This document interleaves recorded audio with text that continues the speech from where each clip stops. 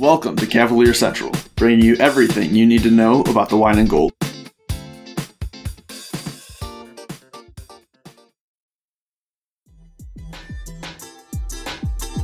Hey Hoopheads, we appreciate you listening to this episode of Cavalier Central.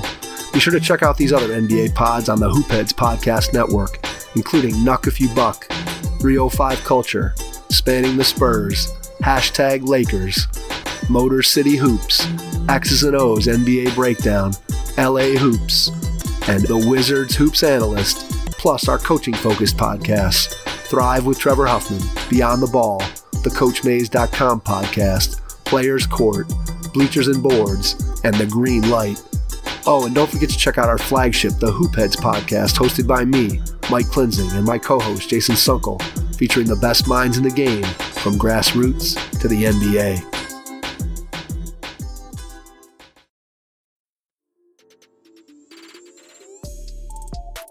Hey Hoopheads, we all hate ankle sprains, and they happen way too often. Ankle injuries are the number one sports-related injury. Arise is trying to change that. With the iFast, your athletes get preventative protection and full mobility. Athletes no longer need to wear bulky braces that limit performance and give mediocre protection. Anyone playing sports should be using these products. Keep your athletes in the game. Don't wait for them to get hurt to take action. Visit www.arise.com, spelled A-R-Y-S-E, and use the code HOOPHEADS to get 20% off the future of performance. That's ARYSE.com with promo code HOOPHEADS to get 20% off.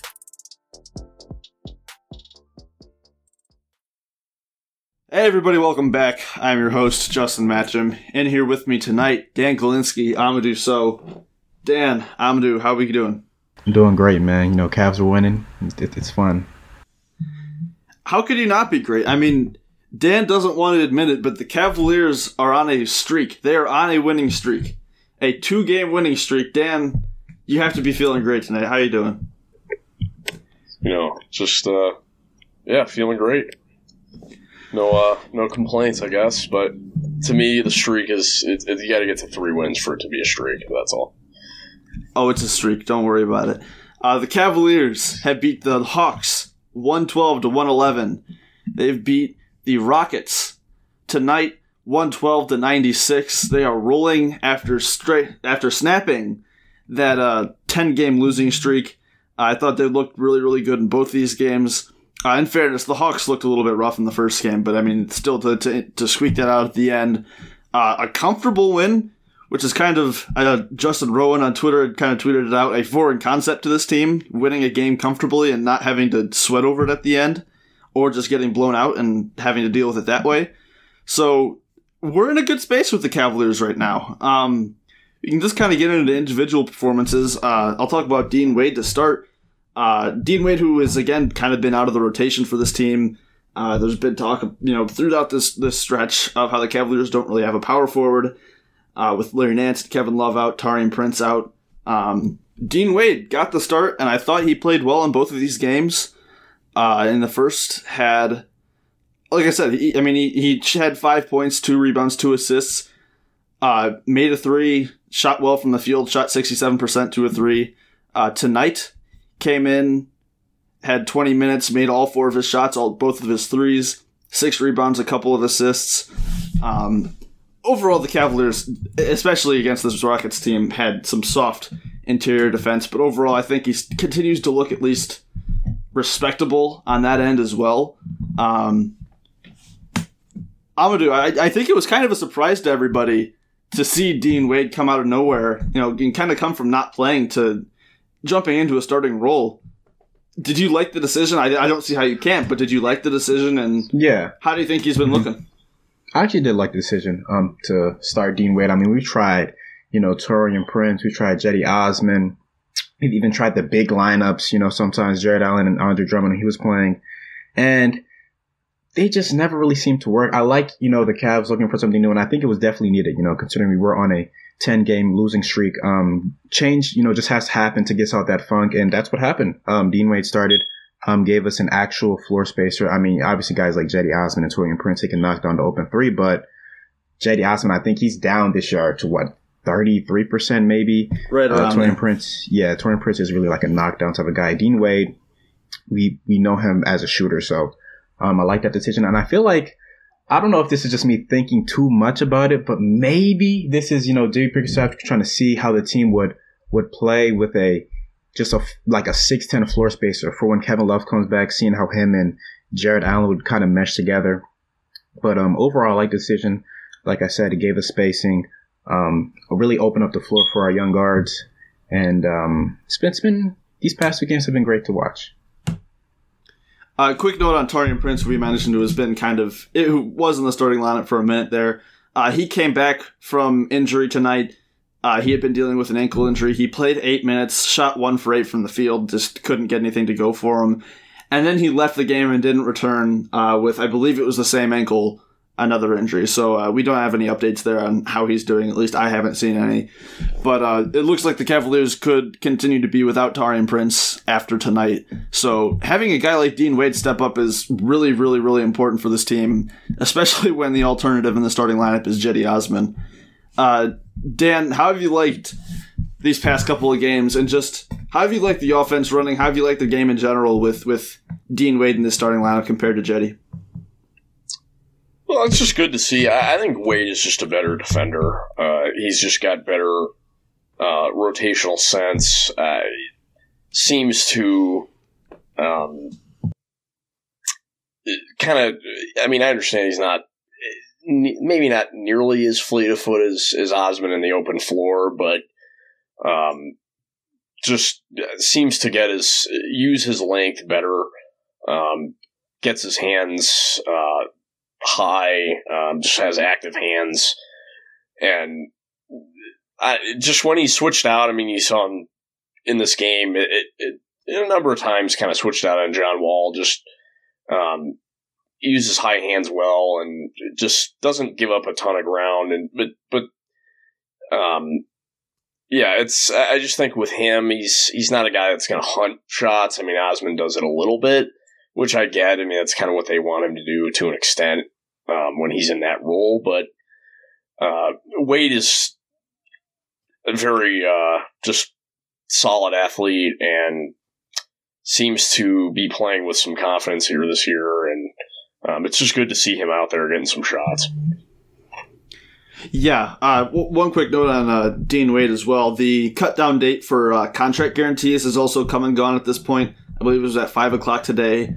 The actual guarantee date for contracts is the 27th, but players also have to clear waivers. So with that time being considered today, or at this point yesterday, if you're listening to this on the day that it's going up, Dean Wade's contract is now guaranteed. He's still on the roster, so he will be getting his full amount for this season. The next 2 seasons are still non-guaranteed. That won't happen until January 10th of those seasons.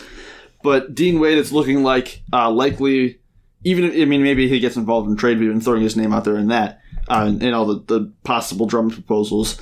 But it's looking like Dean Wade is not going to be cut, which is a good thing. I think especially after getting this opportunity and really taking advantage of it, it's been great to see, and I think that he has earned this. So overall, like in these couple of games, I think Jedi Osman has had his ups and downs as he always does. But you look up and down the roster, like everybody who got in the game, I thought really contributed in a positive way in at least one of these games. Lamar Stevens in the first game got his 16 minutes, went 4 or 5 from the field, including the game-winning dunk. I don't even know how that happened on Atlanta's end. Sexton brought the ball up the floor, gave it off to Lamar Stevens, and he just had a clear path to the rim and took advantage of it. I continue to say the Hawks just botched that game. I believe they had, 4 seconds left? 5 seconds left, and Trae Young, instead of shooting the ball with time left on the clock, passes it to Tony Snell in the corner, who by the time he even catches it, the shot clock, or the clock expires on the game, and the Cavaliers won. But, Dan, what have you seen in Lamar Stevens these past couple games? It's clear that he just continues to play with confidence, and he just continues to look comfortable on the floor. There was an instance tonight where he had the ball in the corner, pretty wide open, and just kind of refused to shoot it. But overall, just the level of comfortability out there and confidence, I think, is as high as it's ever been for him. Yeah, it's just good to see him kind of get to his spots. Has shown finishing ability when he kind of goes and gets occasionally some Euros in there. It's just when he's able to move that big frame moving forward, that's when he can make things happen. And it's just good to see him kind of be able to assert his will a little bit going to the basket. But it's still, we still continue to see flashes of that kind of almost like mid-post fadeaway type game. He has that feel. I didn't honestly think that would translate at all coming from Penn State. He had it there, but I didn't think at this level, this soon, that would honestly be the case. But that's been a positive for him. Obviously, we know the guy's not comfortable shooting threes. I get that. He's going to have his flaws, but just continues to provide energy, and defensively, it's been outstanding. I think we're seeing just the athleticism on display as well. There were a couple dunks in that Atlantic game where he just rose up and, like I said, you could just tell that like he's just having fun out there now. He's not timid going to the rim, driving to the rim. He's had some strong finishes. I think, early in the year when he was first getting playing time, you could just tell that he was just kind of shying away from those opportunities, whereas now he's really embracing it. Yeah, I was just going to say it's kind of reminiscent of like a young Larry Nance Jr. to me in a way, in terms of just having that kind of almost like boyish energy out there early on. Yeah. Amadou, what have you thought of the play of Lamar Stevens these past couple of games? I thought Lamar Stevens has been pretty great for us, honestly. We talked about him early in the year, how he just looked he was trying to do too much at times. But obviously the game has slowed down for him, which, every rookie goes through that. So I'm glad that he's making his progressions and such. He looks to be more than, just an off-ball guy. We see him work in the mid-range at times. He looks very comfortable there. Obviously, we see his athleticism, at play. He had a nice chase-down block on John Wall today, too. That was great to see. But defensively, he's providing for us. Offensively, he's providing for us. And, for an undrafted guy, you talk about the undrafted rookies this year. I feel like it's him and Jayshawn Tate, the two best ones this year. So we got a good one. Yeah, at 23 years old, I think it's fair to say that he is... and you can expand the quote-unquote young core out as many players as you want, but I think it's fair to include him in the future of the team at this point. Like, I think he definitely has, like, a defined role on this team heading into the future as far as just the Cavs have found a good rotational wing for him. And obviously, I don't expect him... They're going to use up... He's on a two-way contract, obviously. I think that this team is going to use up all of his NBA days that he gets, and obviously this season they have more just because of the weird COVID season and G League bubble circumstances. They want to have guys on the NBA rosters available more this season. But you got to think, Amadou, that once his days are up with this team on a two-way contract, and I don't think it'll happen until after the trade deadline just because this team wants the flexibility, but it seems like it's a done deal at this point that he's going to get that contract converted at some point. Mm-hmm. I believe so too. Also, and one other thing I want to note, and this is a question for both guys: does this play make you comfortable with maybe parting ways with the Taurean Prince or Cedi Osman if a trade, does happen? Dan, I'll let you take that first. I'm sorry. Can you say that one more time? I apologize. Yeah, does Lamar Stevens' play make you comfortable with parting ways with a Cedi Osman or a Taurean Prince if there's a trade out there for the Cavaliers for them? Yeah, I think with either of them, I think with Prince, it's hard to see him as I would expect him, frankly, to be kind of a guy that they could move maybe like during the draft as kind of salary matching type in a package involving maybe Kevin Love via three-way deal or something. I get what you're getting at there. Or with Osman, that's fine, just because he's had there's just been like a roller coaster ride with him. But I just think with Between those two, I would expect it could play into Prince more, just because he's been a little bit banged up. And at least with Jetty, I mean, he's kind of like seemingly like a culture piece too. Yeah, I'd be fine with that in that sense, but I would expect it more so like after the season to play into it. I wouldn't think that that's nearly play into it, I guess, that much, but you bring up a good point. Yeah, I'm with you, Dan. I'll just say yes. It makes me more comfortable. Like I said, I don't think that either of these guys are going to get dealt. At least not by themselves. If it's part of a bigger deal, then it could obviously happen. But I think that that's kind of still the plan as far as like if they were to move on from one of these guys. Obviously, Taurean Prince is making more, and he'll be an expiring next year. But Jetty's still making a fair amount as well, to where he could shift the math in some trades. So. Yeah, I think that that's fair to say. That either of these guys, I feel more comfortable if we had to move off of one of them now, knowing that a guy like Lamar Stevens is there. I don't think that these two, either of them, are really viewed as part of this team's. I don't want to say they're not part of the team's future, but like they're not as prioritized as a guy like Lamar Stevens at this point, if that makes sense. As far as like what they're growing as a team and what this team could look like in 5 years. Like, I think, and obviously, it's still early for Lamar Stevens. I'm not trying to, jump to any conclusions there. But I feel like they are more optimistic that, a guy like Lamar could be on this team than certainly Taurean Prince in 5 years. And it seems like, the same could be said for Jetty at this point, too. As far as, like, if we were to just move on from them this trade deadline, I'm not sure if Taurean Prince has real value right now. Just because, again, he's been dealing with the ankle injury as well. He kind of cooled off there before the injury, and with this new injury coming up as well tonight, and we don't know how much time he's going to miss now. And again, like just with the contract as well, heading into next season, I think he'll have more value next season as an expiring. I'm still going to be on the train of the Pelicans should trade for Jetty Osman just because he's a wing shooter, and that's exactly what they need, and kind of a low usage role next to Zion and whoever else they have on the floor. But I don't expect that to happen. So basically, I'm with you on this one, Dan. I don't expect them to move off of either of them this season unless it's part of a big deal. But it definitely makes me feel better about the possibility of doing so. Yeah. I think the other thing is with Stevens, I think it's been good to see him. I don't know. I think he's actually fit in. I saw it at Penn State. He played a lot at the 4.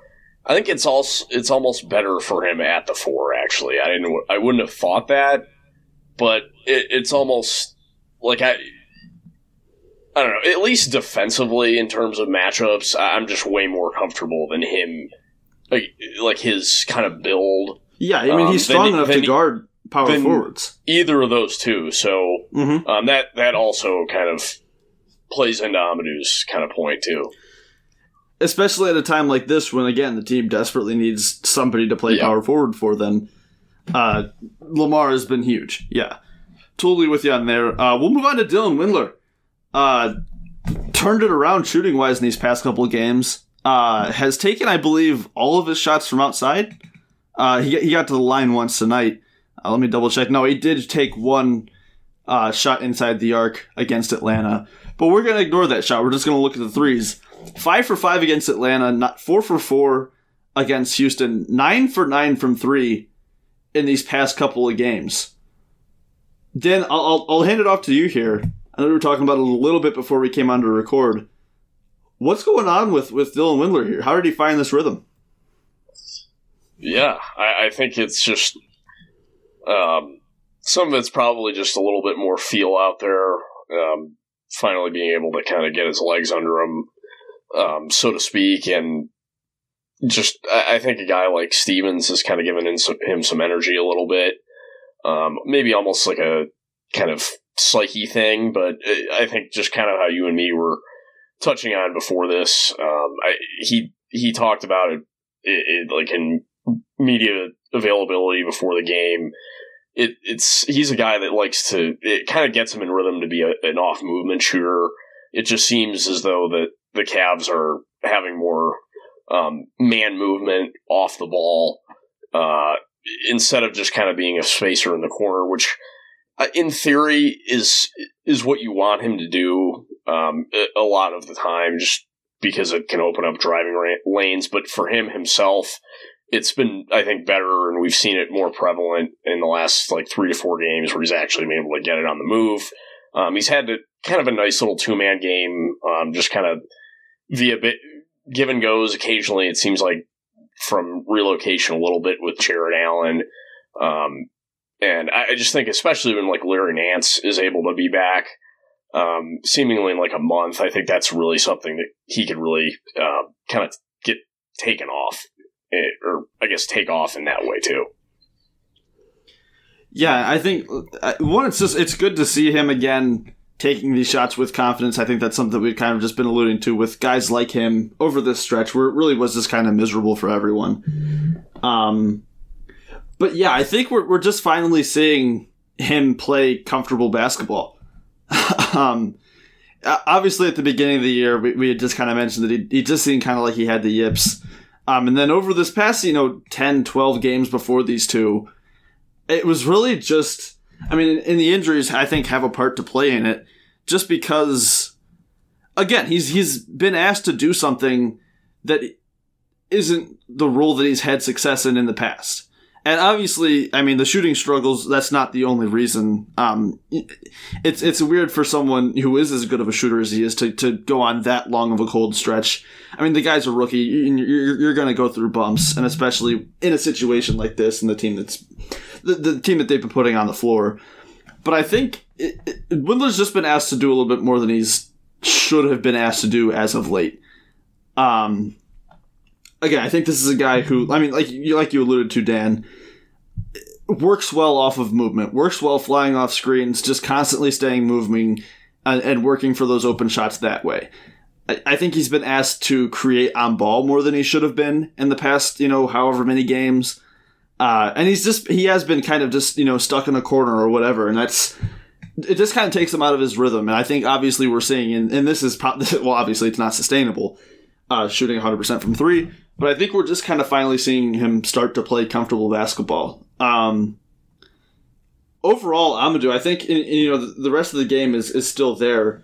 But how has your kind of view of Dylan Windler changed throughout the season as it's gone on? Have you grown concerned about his game? And obviously, I think you have to feel more optimistic over these last couple nights. Mm-hmm. Yeah, I don't want to say I was ever concerned with his game. I understand he was drafted to be a shooter, but at the same time, like you said, he is a rookie coming off a lower leg injury. It was going to take him some time to get back into game shape, get back to himself, the player that he was at Belmont. And you could say, we're starting to see that now. And like Dan pointed out, the system for him or the game plan for him has kind of changed, and even Dylan Windler talked about this in the interview. He talked about how, being like a player where, you're sitting in the corner and you're getting the ball with maybe 2 seconds left and you're having to hoist up a shot. That isn't his game. His game is, movement, running off screens, where the whoever can find him for a 3 off movement. I feel like that's him, and we've seen that be successful. I feel like throughout the entire season, even during his cold spell, we've seen him hit some tough shots off ball, behind screens and such. So I'm really liking what we're seeing from Dylan Windler right now. And like you said, even early on, he was asked to do probably much more than he expected. With the defense, on ball play at times. Of course, no one could have guessed that Larry Nance and Kevin Love would be out with injuries, Taurean Prince at times too, so maybe he's had to play more than he's expected. But either way, I'm not really concerned with his play. I feel like, as the season progresses, we'll start to see more and more of this that we've seen from Dylan Windler. I think we also have to talk about Jared Allen here. Had a monster game tonight. Against Atlanta, had another fine game. 13 points, 14 rebounds, 4 blocks. Tonight came in, again, just 26 points, 18 rebounds, another 4 blocks. Again, the Cavs were a little bit soft in the paint tonight, and part of that was on him, I think. And part of it is guys like John Wall, who is just so quick and able to get around guys, especially on the perimeter. And, John Wall is a vet, and he knows how to get around a shot blocker like Jared Allen. He's been in the league long enough to kind of learn those types of things. And there were a couple plays as well where, kind of the bulky Eric Gordon was able to get into him a little bit and push him back. I thought Justin Patton played a good game tonight too. I like Justin Patton a lot, the new two-way player for the Rockets. But before we kind of get into some of the other stuff, I just want to mention that I did say right here on the show that I wanted Jared Allen to start taking the wide open threes. Amadou, he is taking the wide open threes. He made one last game. He made one this game. Similar to Dylan Windler, now 100% from three in the past couple of games. Do you like seeing Jared Allen stretch his game out, at least just in limited amounts when he has the opportunity to do so? Yeah, I love seeing just players in general. The NBA has shifted. It's changed. We know the league now. Shoot threes is very offensive orientated. So him hitting that three, at the very least, it's something that the opposing center or the opposing defender has to respect. And I just love an assertive player. I don't like hesitations. Like we've seen an example. We've seen Lamar Stevens had a wide open 3-point shot, dribbled, pump fake, and pass out of it. I just like to see players take that open shot and make them, because it kind of catches the defense off guard. When Jared Allen hits three, it's it's an uproar and such. So yeah, I'm perfectly fine with Jared Allen taking those wide open threes. Keeps the defense sort of honest. I'm not saying he's a sharpshooter or anything now, but it's something that maybe the defense would have to look at, moving forward. And when you're 22 years old and you have the type of touch that Jared Allen has around the rim, again, I mean we've said this before on here, and it's probably a little bit old to hear us say it at this point, but that's the difference between Jared Allen and a guy like Andre Drummond, who is one of the worst free throw shooters of all time, is one of the worst finishing centers in the paint in the league, who has decided, and who is 27 years old, not 22, doesn't have as much time left in the league as Jared Allen, decided to say, yeah, I'm going to start taking these outside shots. Outside of the shooting, though, Dan, is there anything else that stood out to you about Jared Allen's play specifically in these last couple games? Well, I don't know. I think it's just that there hasn't. I mean, yes, we know that he's a rim runner. Is a guy that can convert putbacks, but I mean, kind of to walk back a little bit, he's been able. I mean, it's shown that he's been able to take advantage, like at times when he has smaller guys on him posted up, but it's not. It's just like quick stuff. It's one, maybe two dribbles, and he gets up a hook with either hand, and he's been able to finish through contact too, when guys have kind of been like swiping down at him, trying to get rip it out. And if he can just do that and mix in those, like maybe 2 to 3 of those a game, maybe even that, maybe even less, but just a few of them, that just shows even more that he's just so efficient. And again, I think it's just been nice to see how he's kind of grown more comfortable with the guys, and his subtle give and go stuff, I just think has really made an impact for shooters, and I'm just really looking forward to see what he can do when Kevin Love is back, especially off the ball in that sense. Dan, I do just have one more question for you, just kind of about, and it's not just from these past couple of games, but just kind of the past couple of weeks. Are you starting to grow at all concerned about, what Damian Dotson has been bringing to this team? And just, obviously the shooting still hasn't really come around, and I still think he does good things for this team when he's on the floor. But I think it's fair to say that he's definitely been underwhelming as of late. Are you concerned at all about his play in the past couple of weeks? Yeah, it's not looking great right now. I mean, defensively, I still like what he brings. I think that is kind of more so what he's been doing.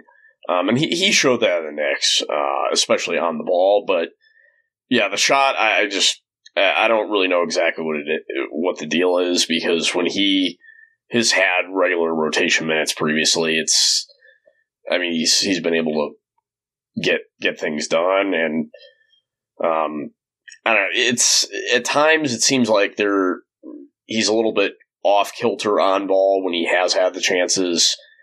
and it's almost like when the spacing has been better, it's gone by the wayside. I don't know what the deal is there. I mean, it's got to have been just kind of an adjustment to.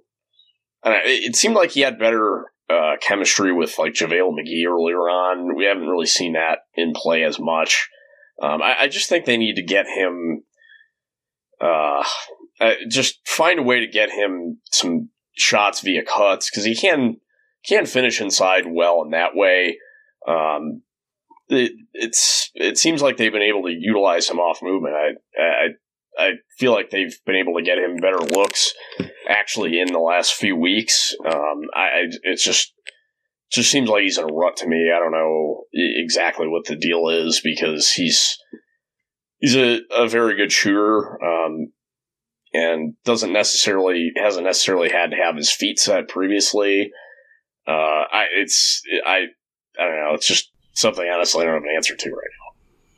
Yeah, I mean, he's at 28% from three on the season, coming off of years where he shot 37-36. And like it's not. I think you were able to defend him earlier in the season because, again, he was playing in a role that wasn't really a role that he was necessarily used to playing. He maybe wasn't as comfortable playing. And like I said, I think Damyean Dotson has provided value throughout the season. I don't think he's exactly what we would expect that he might be, but he has done good things for this team this season. I don't think that can be denied. But it is also troubling now that as he's kind of returning to more of a support role and not a primary facilitator role, that he is still continuing to miss open looks. And at this point, it is good open, even, catch and shoot, off dribble, whatever he chooses, looks that are just not falling for him. And it's starting to grow slightly concerning. Hey everyone, the NBA season is underway, and there's no better way to celebrate than with Thrive Fantasy, the daily fantasy sports app for player props. They have eliminated the need to do countless hours of research because they only ask you about the top tier athletes in each sport. All you have to do is pick 5 out of the 10 player prop options to build your lineup. Each prop has a fantasy point total associated with the over or under based on its likelihood to occur. The more points a selection is worth, the riskier it is. Rack up the most points to win a portion of the prize pool. Thrive has awarded over $2 million in prizes since launching in 2018 and will be awarding thousands more this NBA season. So download the Thrive Fantasy app today or visit thrivefantasy.com to get started. Use the promo code KLOVE, that's KLOVE, like Kevin Love, when you sign up, and you will receive an instant deposit match up to $50 on your first deposit of $20 or more. Sign up and prop up today. Amadou, anything else that you've seen from Damyean Dotson, and just do you think he can break out of this slump? Do you think it will happen, or is I'm not sure exactly what has happened here as far as his shooting. Yeah, this slump has been interesting because, like you said, I mean, early in the season he was the main facilitator for the team, so it was an interesting role for him. But now the Cavaliers have done a better job with staggering, Garland and Sexton. They're playing more and more alongside Dotson, so Dotson is taking on that off-ball type of role, and he's, his numbers haven't, increased. They're still, pretty bad for a guy of his caliber. Do I believe he could get out the slump? Yes. I think shooters, go in and out of slumps all the time. But I think the question is when, will he get out the slump? Hopefully, for our sake, the Cavs' sake, it's soon. But, I'm just not really sure what the issue is with him. It's definitely weird. Like I said, I'm with you. I think at some point, I mean, I still think there's a very good chance that he's, gets his contract picked up next season. He's only making $2 million.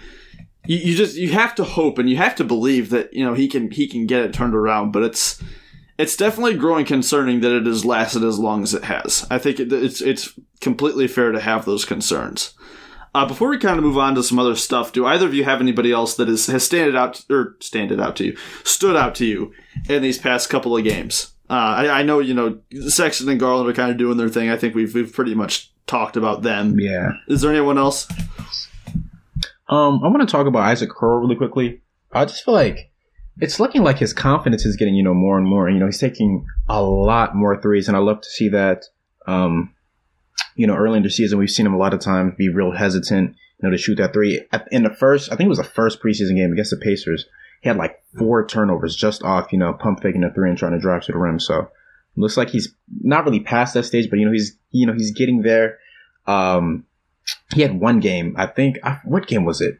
I'm not too sure. I think he took 11 threes, though. Yeah, he went 4 for 11. Yeah, it was the 4 for game 11. before Atlanta, whoever we played. Yeah, that's just nice to see. One thing that I think is something that should be talked about is his ball handling, kind of. He loses the ball a lot. We see it a lot. I don't know why, but he just does. I feel like that's a point of emphasis that he should look to, improve, whether it be throughout the season, in the offseason, whatever. But I'm pretty impressed with Isaac Okoro's play over these last couple of games.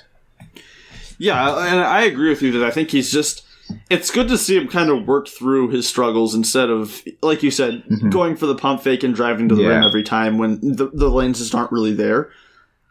Took only 2 in the Atlanta game.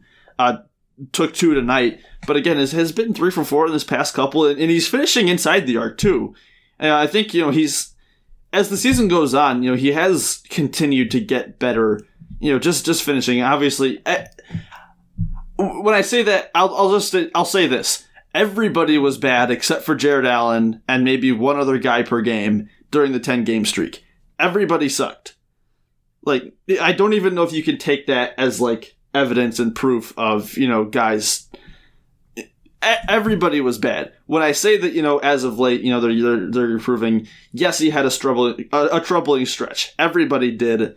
And I'm not saying that we're completely past that, but I think people were overreacting a little bit, and that's fair. It was an ugly stretch, but I think that people were reading a little bit too much into that. One thing I do want to say, and I've said this before, just about Isaac, his decision making even at the rim sometimes. I think, for as much as he does kind of go for the pump fake and drive in on those 3-point attempts or potential 3-point attempts, he doesn't get to the line as much as I would like for him to. In the past couple of games, he's shot 1 free throw. I feel like he does just kind of he shies away from contact sometimes. He'll have a chance to go in and drive into the rim. Say he's on the right side of the basket, and there's a defender there. Instead of kind of trying to draw the contact and maybe go through it and finish with an and one, which he did have an and one, last game. But I feel like a lot of times he'll try to kind of finish on the opposite side of the rim, and that happens with mixed results. I mean, I'm not going to say that he's never made it because he has, but I'd like to just see him, instead of kind of trying to finish around guys, finish through them, or at the very least just draw that contact, because I definitely feel like he's strong enough to get through that in a way that a guy like, maybe a Darius Garland doesn't, and where, we're fine with him taking those floaters. But I think I would like to see Isaac Okoro get a little bit more aggressive on those drives and just be willing to kind of go into the bodies guys a little bit more. Dan, you have anything to say about Isaac? Yeah, I just think that Amadou alluded to it. The handle has been limited. It seems like lately it's really been hampered, or has hampered him. But yeah, it would be nice to see him pull more from the corner, because that's where he's been actually efficient this year. Because opportunities have been there, but I just think the key with him, a key point of emphasis for him is the pull-up game. He has next to no pull-up ability at all. And I agree with you. I'd like to see him finish kind of through guys a little bit, assert his will there in that sense. Kind of actually how like Lamar Stevens does. It's actually not a terrible comparison or a terrible guy to look at. Yeah, but I just think with him, he's had some offensive foul issues at times, or at least did early on. I think maybe that's kind of an adjustment in that way with him. Because in college, he had pretty healthy free throw clip. I think he had a little under 5 a game attempts. So I'm not that concerned about it. I just think it's kind of maybe like a film study thing at the All-Star break. He can kind of reflect on that, and that can be something for him. But again, I just think with him, it's the key point of emphasis offensively is got to be that pull-up game. And I understand that we're not gonna. He's had some step back threes like on occasion, but he's shown those flashes, but it's not there. Yeah, it's just like in the mid-range, I know people don't love guys taking mid-range shots, but you got to have it a little bit at the 3 in this league. And I just think that's something that he'll have to work on. And I think that, well, obviously those are fair criticisms, especially, again, it would be nice if he had that ability on the pump fake drives. But that's all stuff that I don't think you can be concerned about because it is so fixable. The handle is... I mean, there's a very, clear and easy way for him to improve his handle as his career progresses. I mean, that's something that an offseason or two can improve dramatically. So, I like what I'm seeing from Isaac. I've seen some people already, again, and part of it was the losing streak, already suggesting that this was not a good pick or whatever, but I am very happy with what I've seen from Isaac Okoro. I continue to be... We're seeing all the right things. Things that we're seeing that we don't like as much are fixable. That's what I have to say about Isaac right now. I'm sick of the people with the low hanging fruit stuff with Tyrese Halliburton. It's been really. I mean, he's played really, really well, but people don't understand that are saying the splits. He's been playing against bench players a hell of a lot. Like that's a lot different. Put him in De'Aaron Fox's shoes, it's a different story. Like, the guy does not have a pull-up.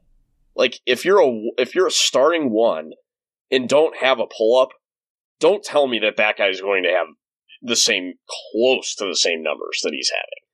Like, it's a completely different complexion. Like, I think he'd have a worse year, frankly, as a full-time starter out west than Darius Garland had last year. It's just like they're glossing over that fact. And like, to his credit, Tyrese Halliburton has been great. And I think having a guy like De'Aaron Fox is almost a perfect situation for him because De'Aaron can kind of take on that primary creator role. He has kind of that little sidestep in the corner as far as, getting threes off. But yeah, the creation as far as... It takes him a long time to get his shot off. It does take him a long time to load up as well. And that is very true. Very limited athlete too. Yeah. I mean, at the 1, let's face it, he's a 1. Like, the guy needs the ball. I would. Does he need the ball? I think he's. The key with him, fine as an off-ball guard. He's a really good ability. He's a really good passer, though. Like he is a very good passer. It does limit what he does. Like, to me, they're going to have to move him at some point. They're going to have to do what? I personally think they're going to have to move him eventually. Either one of him or Fox, because you're just can't. When they actually want to be good, they're going to have to make a decision at some point. That's a take. I think, like I said, that De'Aaron Fox is practically like the best guy that you could put next to him. That's just my take on it. We can agree to disagree, but I guess they have to move Buddy Hield somehow. They have to move Buddy Hield, and that's the big problem there. He's been a joke since that extension.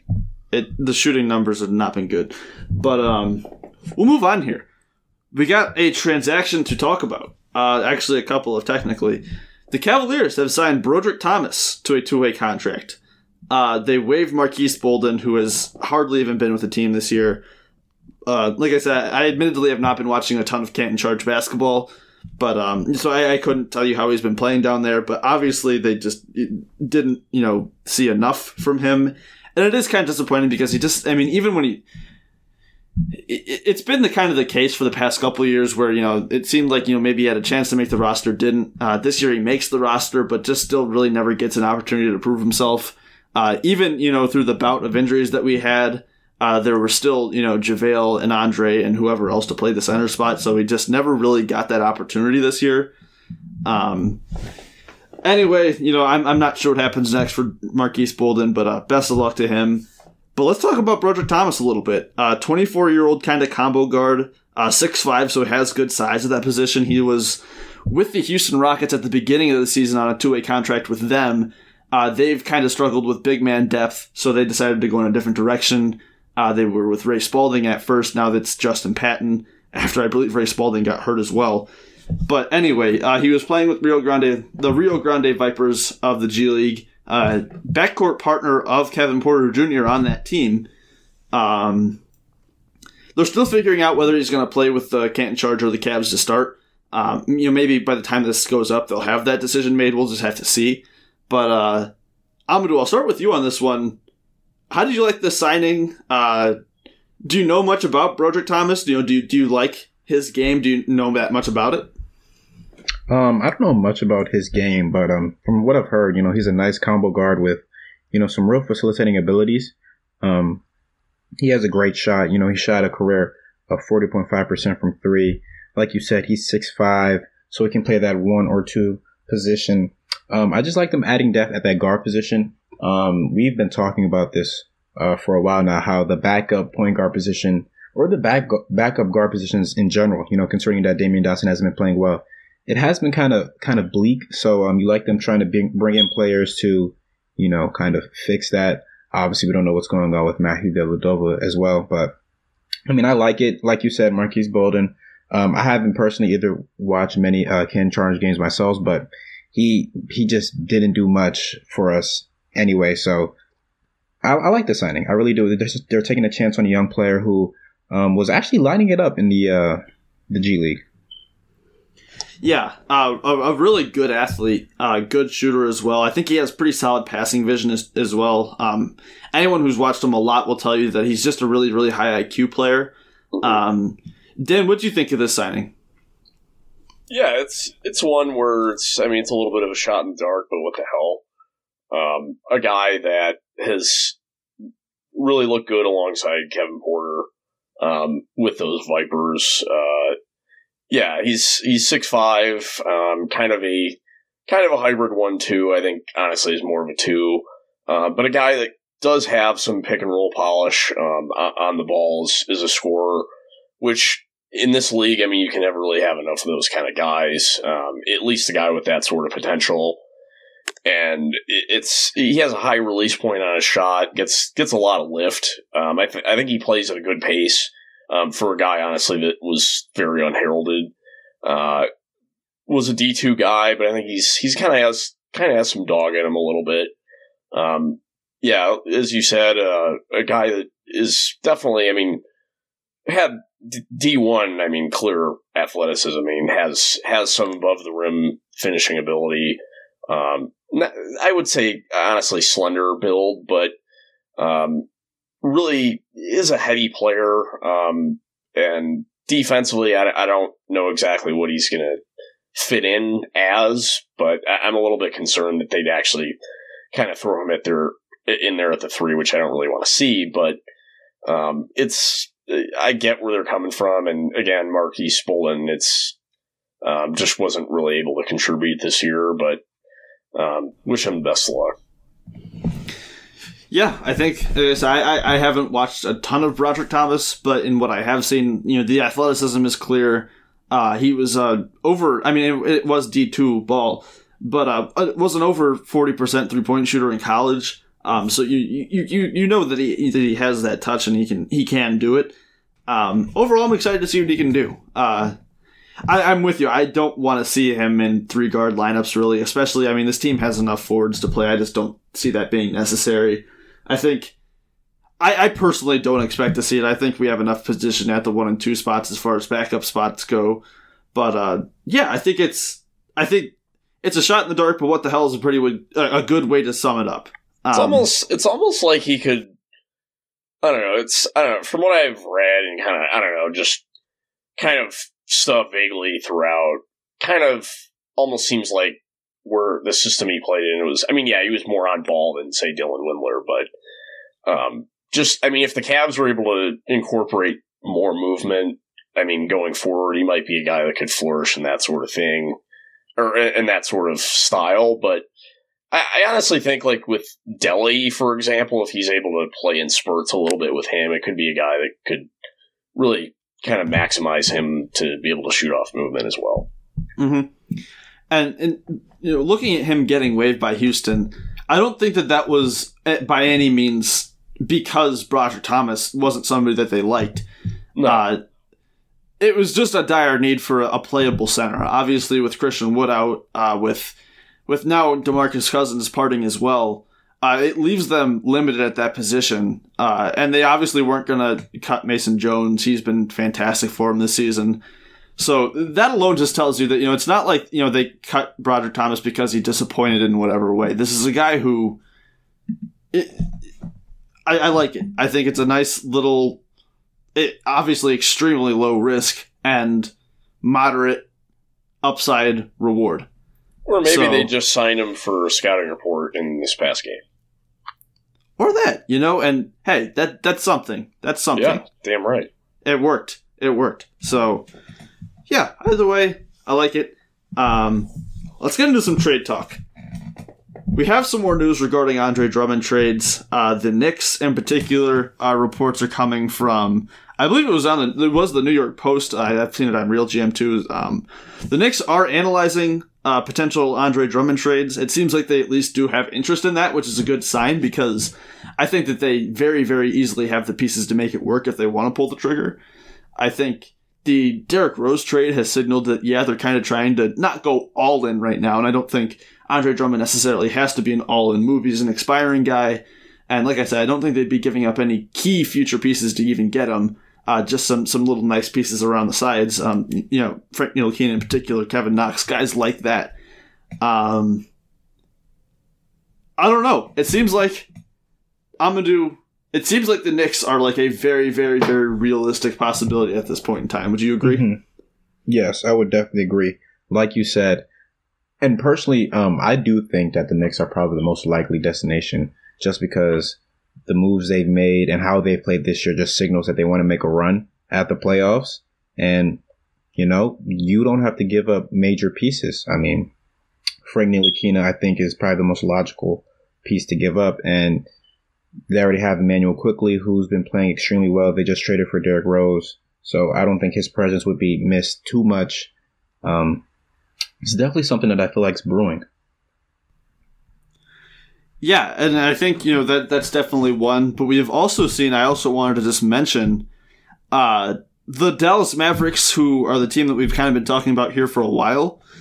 Jake Fisher of Bleacher Report has reported that the Dallas Mavericks are looking to pair Porzingis with another center on the floor and have had their eyes on Andre Drummond. And kind of some of the talk in the past about just in general, and this is really sourced, it's just people speculating, but saying that, well, you need to play Kristaps Porzingis at center. He's not really mobile enough at this point to guard for his, injuries and guard on the perimeter, and it just hasn't worked well for him. And, in respect to those takes, Kristaps Porzingis is not moving in the way that he did pre all of these injuries. He is looking slow right now, and it is concerning. But if the Mavericks do want to pair him with a center, which again, I think the case there is just to kind of have him take less of a toll on his body, and, help keep him healthy. I think Andre Drummond would help that in being able to take those bigger assignments. Dan, between the two teams, obviously both of them having interest, which one would you say is more likely at this point? Yeah, I think it's the Knicks all the way, just because they have that $15 million cap space. It just seems too good to be, not too good to be true. Just too sensible at this point. It seems to make too much sense. Also, there's the kind of Drummond upbringing connection there. Grew up mostly in Connecticut, but I just think it's Mark Berman also reported that Drummond would consider that potential landing spot to be a good one. I just think, you bring back, Damrell suggested basically Knox, Noel, Ntilikina, and like a 2. I would be all for that. Basically, I don't know, maybe I would really like to see him do that and then allow Ntilikina to be like a guy that can be a point of attack defender for you in reserve minutes. And I just think he'd be really a stopper asset to be able to have. Then you can bring him back. It seemed like basically like via minimum deal in the offseason. I just think it's a good kind of a reclamation project to take on. Kevin Knox, but at least he's It's a flash flash. some. Yeah. It's a body. And he looks like a for real sure. shooter at this point, at least, as well. Yeah, he could be. And yeah, I just think it's I guess maybe playable wing. That might be a stretch, but it's at that point. I mean, given what they gave to the Pistons for Andre Drummond, which was a little bit more than a Little Caesars pizza, maybe not even that. That just seems like a really logical move. And with the Mavs, there's the only asset I think that you'd be really getting back of value is Josh Green, and I don't know if that would be the case, but I mean, aside from that, it'd just be guys that honestly I would really not want playing. They do have one tradable first-round pick in 2027. They could give that up as well. Yeah, I don't even know. I don't really know if the Mavs want to give up even that. I don't know. I mean, I could be wrong. Of course, I could be wrong, but it's just his Andre Drummond. I mean, I guess the raw production has been there, but the lack of efficiency, it just seems like has really just shown. Yeah, that's fair. We got to talk about it. The reports and rumors are out there. We got to mention it. Amadou, there have been suggestions that the Mavericks are at least open to the idea and are sniffing around for Kristaps Porzingis trades. Should the Cavaliers trade for Kristaps Porzingis? Man, that's a tough Somebody one. who is making a max contract right now, has been dealing with many, many injuries. He's making $29.5 this year, $31.5 next year, almost $34 after that, with a $36 million player option to top it off. I don't know if he's going to be able to make it that long with the rate he's getting at injured now, but oh boy, it pays off if he does. Yes, this is a high risk, potentially high reward type of situation, but I don't know. You could say maybe the risk outweighs the reward. I mean, so is the reward big? That reward is big. Yeah. Oof, that's a big reward. But you're talking about a guy who's never played more than 75 games in a season. Was a one-time All-Star, but since his All-Star season has torn his ACL. I think last year that put him out for the playoffs was a meniscus tear. And for a guy who's he's 7 dealing foot with back 3, issues right now. Back issues. That's tough. That's extremely tough. Luckily for him, his game isn't so focused on his athleticism. But we've seen just how much this injury has deteriorated that part of his game. Personally, I don't know. I think I'd personally have to pass on this one. I think I like Kristaps as a player. He's very, very talented, but man, you're talking that long of a contract for a player who has major injury concerns. I don't know. I don't know if I could do that. I'm just out here dreaming of a healthy Garland, Sexton, Okoro, Porzingis, Jared Allen lineup. Again, obviously, the injuries are just such a concern, and the way he's looked this year is a red flag, in my opinion. Just because, I guess, the case is, and I don't know how the Mavericks are valuing him right now, probably more highly than other teams, just because they wouldn't want to just give him up for nothing. But I can't imagine his value going down much more unless the injuries just really completely derail him, which hopefully doesn't happen. Yeah, what were you saying? But I mean, his first season back from that meniscus injury, obviously, it's going to take him some time to get back to what he was before. But even then, it's a very, very big risk. Dan, are the Cavs going to do it? Should we get the Kristaps trade machine to the Cavs fired up here? Yeah, I was thinking the same thing with you of that lineup, but it's considering I would think you'd have to give up our R1 this next year, or maybe the 2022, which are both good very good drafts. I don't see it given the injury issues. It could be another Kevin Love situation. And I'm not honestly very high on him myself, just given the defensive issues, and considering that he turned down reportedly a $90+ million extension. But if it would, he's already been extended. No. I was just going to say, as a comparison, I would rather them make a splash for John Collins via sign and trade. Okay. If that has that as an alternative, but even that I would rather not do. I'm not as high on John Collins as other people are, considering he's played with Trae Young this entire time, which is going to juice your stats up. And playing in a fast-paced offense and on a team that can't defend at all. But yeah, as a counter, that would be mine, I guess, is something somewhat comparable. But yeah, with KP, I actually think he's kind of been almost marginalized in a way. Given that he's an elite shooter for a big, since earlier on before the injury started piling up, he was flying around, getting putbacks. The defensive rim protection was more, it seemed felt. Seemed to be able to switch out more, even though he couldn't really guard fives. But we don't see that anymore. And I don't know if, honestly, that version of him will ever be the case again. And I don't know. He's almost turned, it's almost been like a Love kind of situation where he's been kind of marginalized in a way. And, there's some mid-post stuff, mainly him just shooting over guys, which is fine.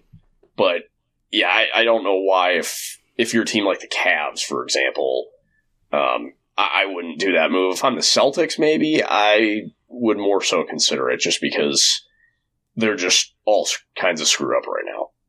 The Celtics are, yeah.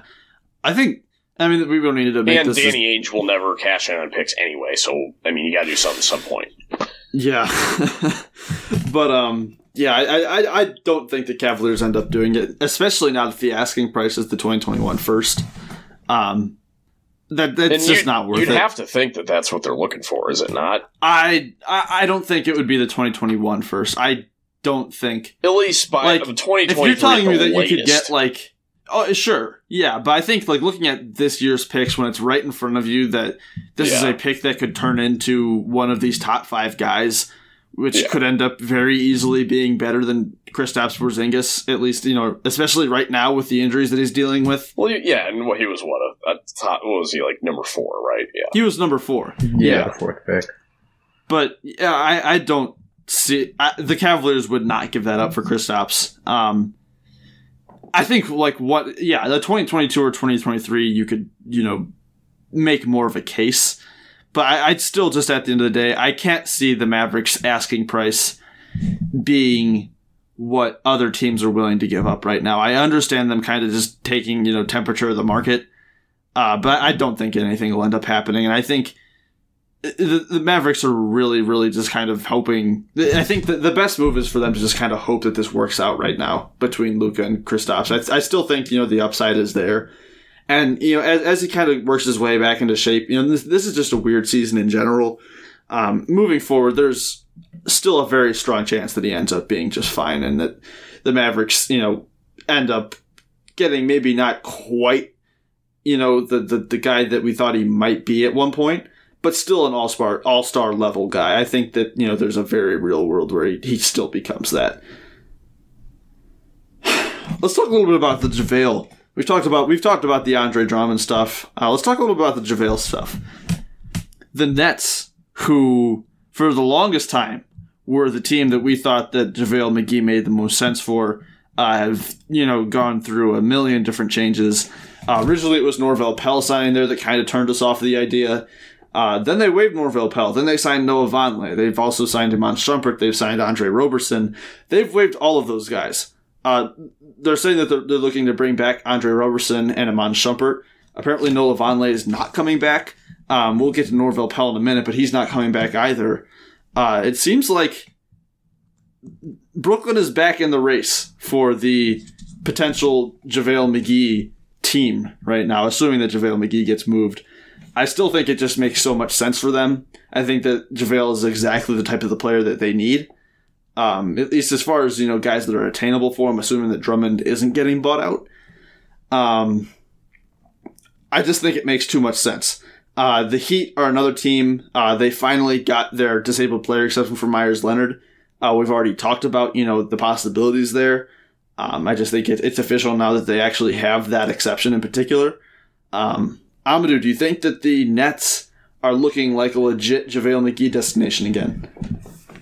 Yeah, 100%. I even with the Norvel Pelle signing, I thought, that'd still be a destination for him. I just thought that was a signing, just a body. That's what I thought, at that point. But, I mean, like we talked about, all the time in this pod, it just makes so much sense. You have second-round picks that you can flip for veteran players, and I feel like, that's what the Nets are going to do. Maybe, they'll do that as well as wait to see, what the buyout market looks as well. But yeah, I feel like it's really likely. Now, this may be a hot take, but I feel like the Heat now are a more likely destination for JaVale McGee than the Nets are. I don't think that's a hot take. I think that they both make 100% sense. Again, a team that needs a backup center, I would say. Precious Achiuwa is kind of doing it, but that's not the guy that you want there long term. You have a guy like Kelly Olynyk who can play there in spurts, but they don't really have a true 5 on the roster to back up Bam Adebayo. I think that makes complete sense. Dan, between the two teams, which one do you like more right now? Yeah, I'm with Amadou. I think it's the Heat. I just think it's a guy that can. They just need a guy, to help Bam, and I think in some lineups they could have Bam with him. I think it's just a guy that I think does move well for a big in settled offense.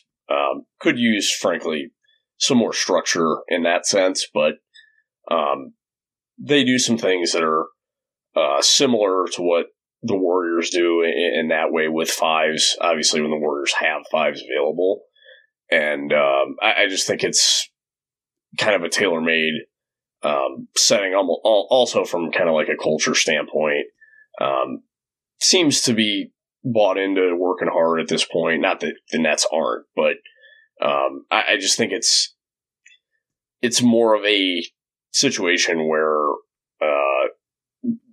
just seems like from a prior championship experience type guy. I just think it's more so them to me. I think that both places make complete sense, but I think as far as just an on-court fit, I think that you could make the argument that maybe Miami makes more sense.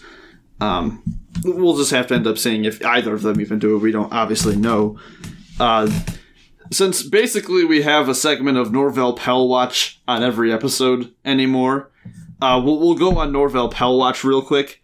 Obviously, he started, before the season, he was with the Canton Charge. Before he even played a game there, he signed with the Nets.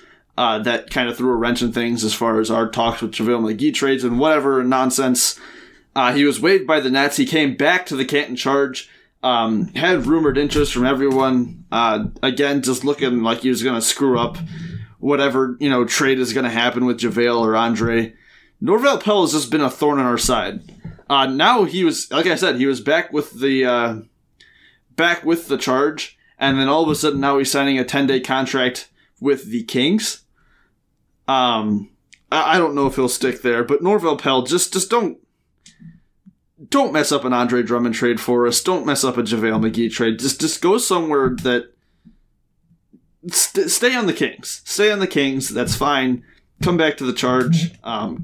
Be ready for a call up if the Cavs need you. But just don't mess this up for us, Norvel Pelle. You just can't do it. You've been. I don't know why we need to keep talking about Norvel Pelle. Let's just move on. Go to the Jack Jumpers.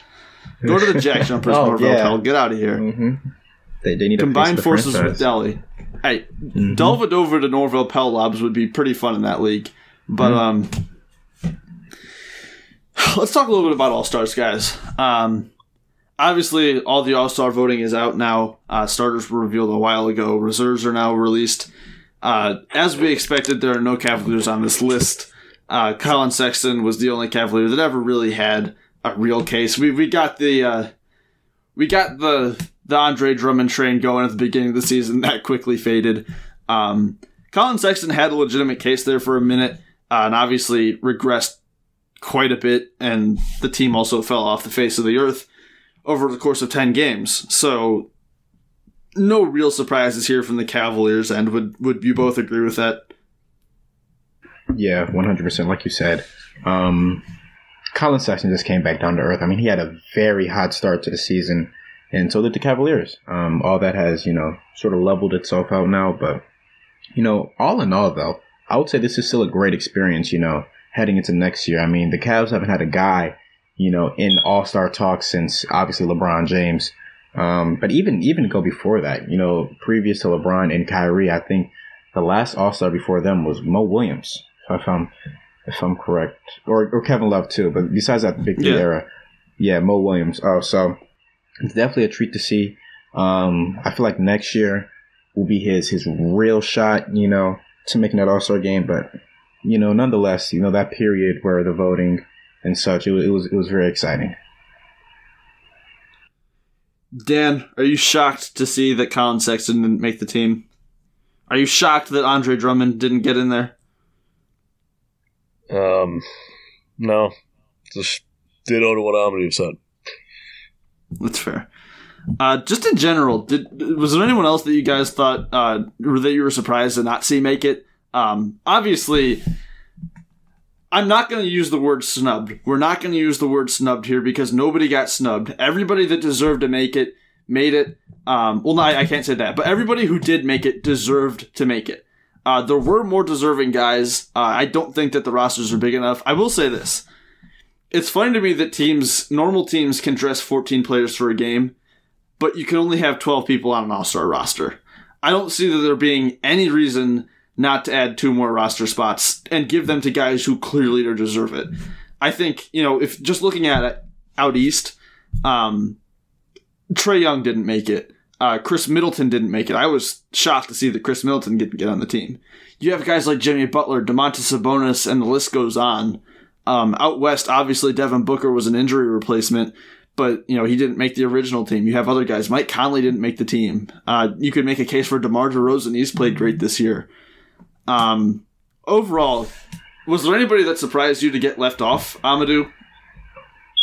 Yeah, like you said, personally, I don't think anybody surprised me.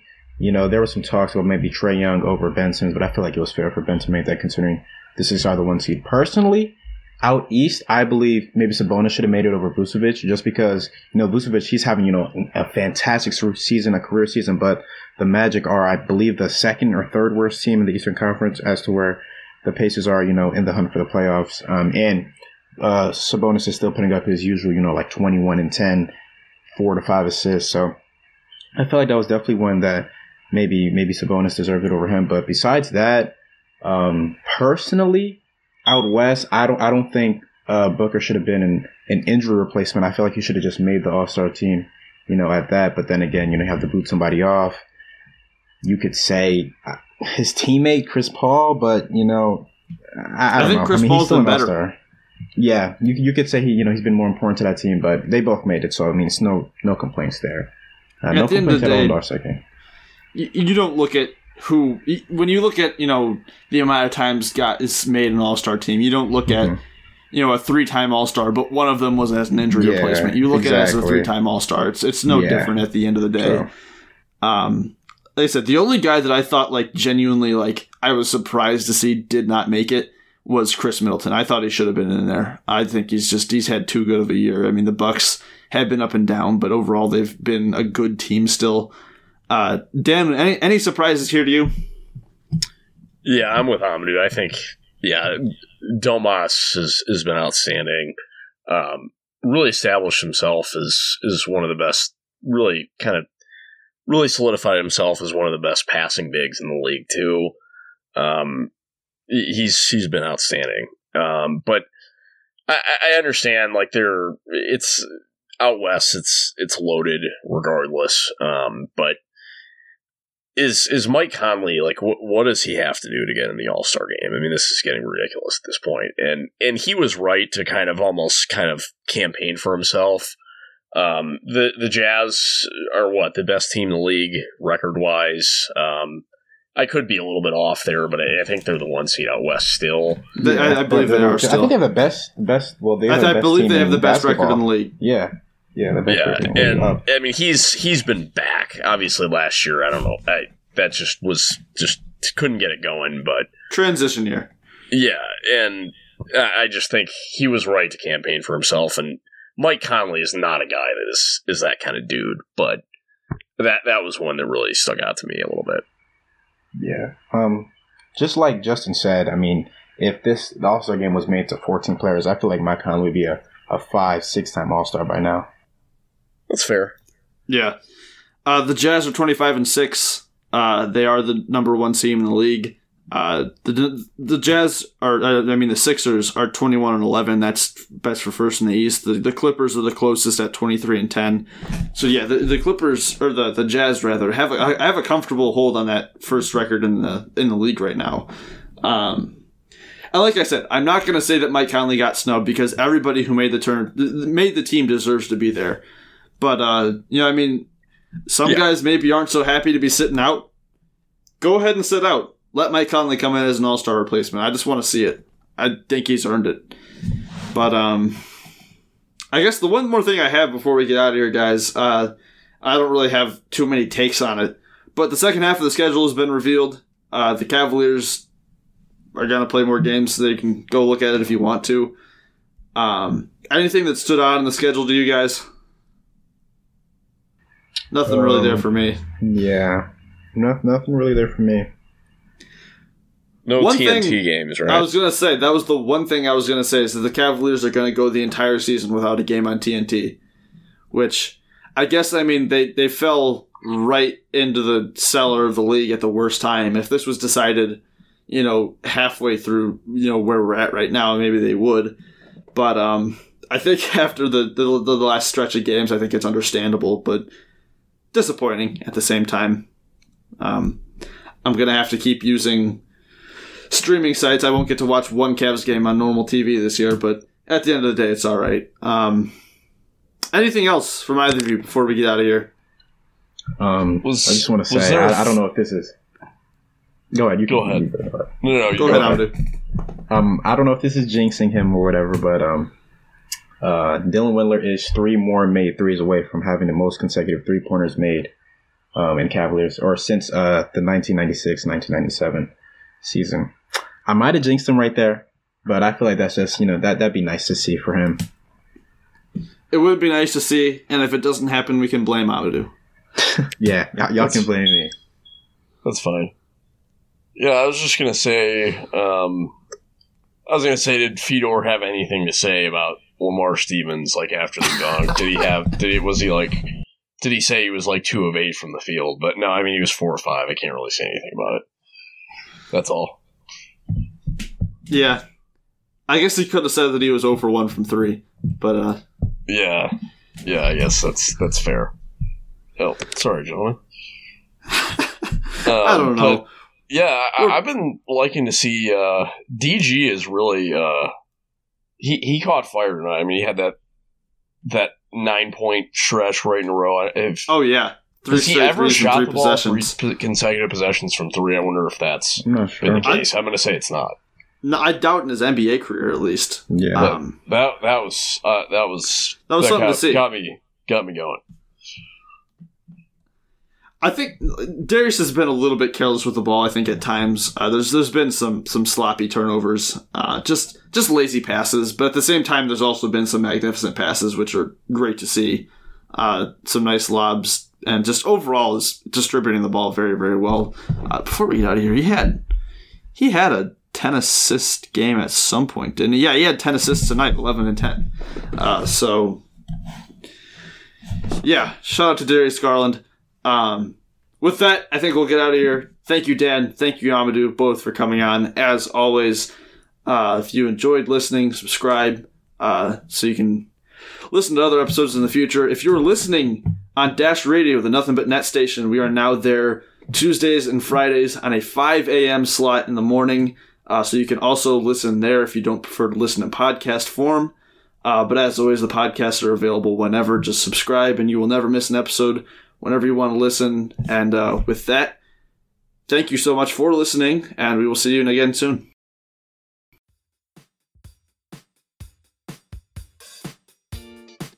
Thank you for listening to Cavalier Central. Be on the lookout for another episode coming soon.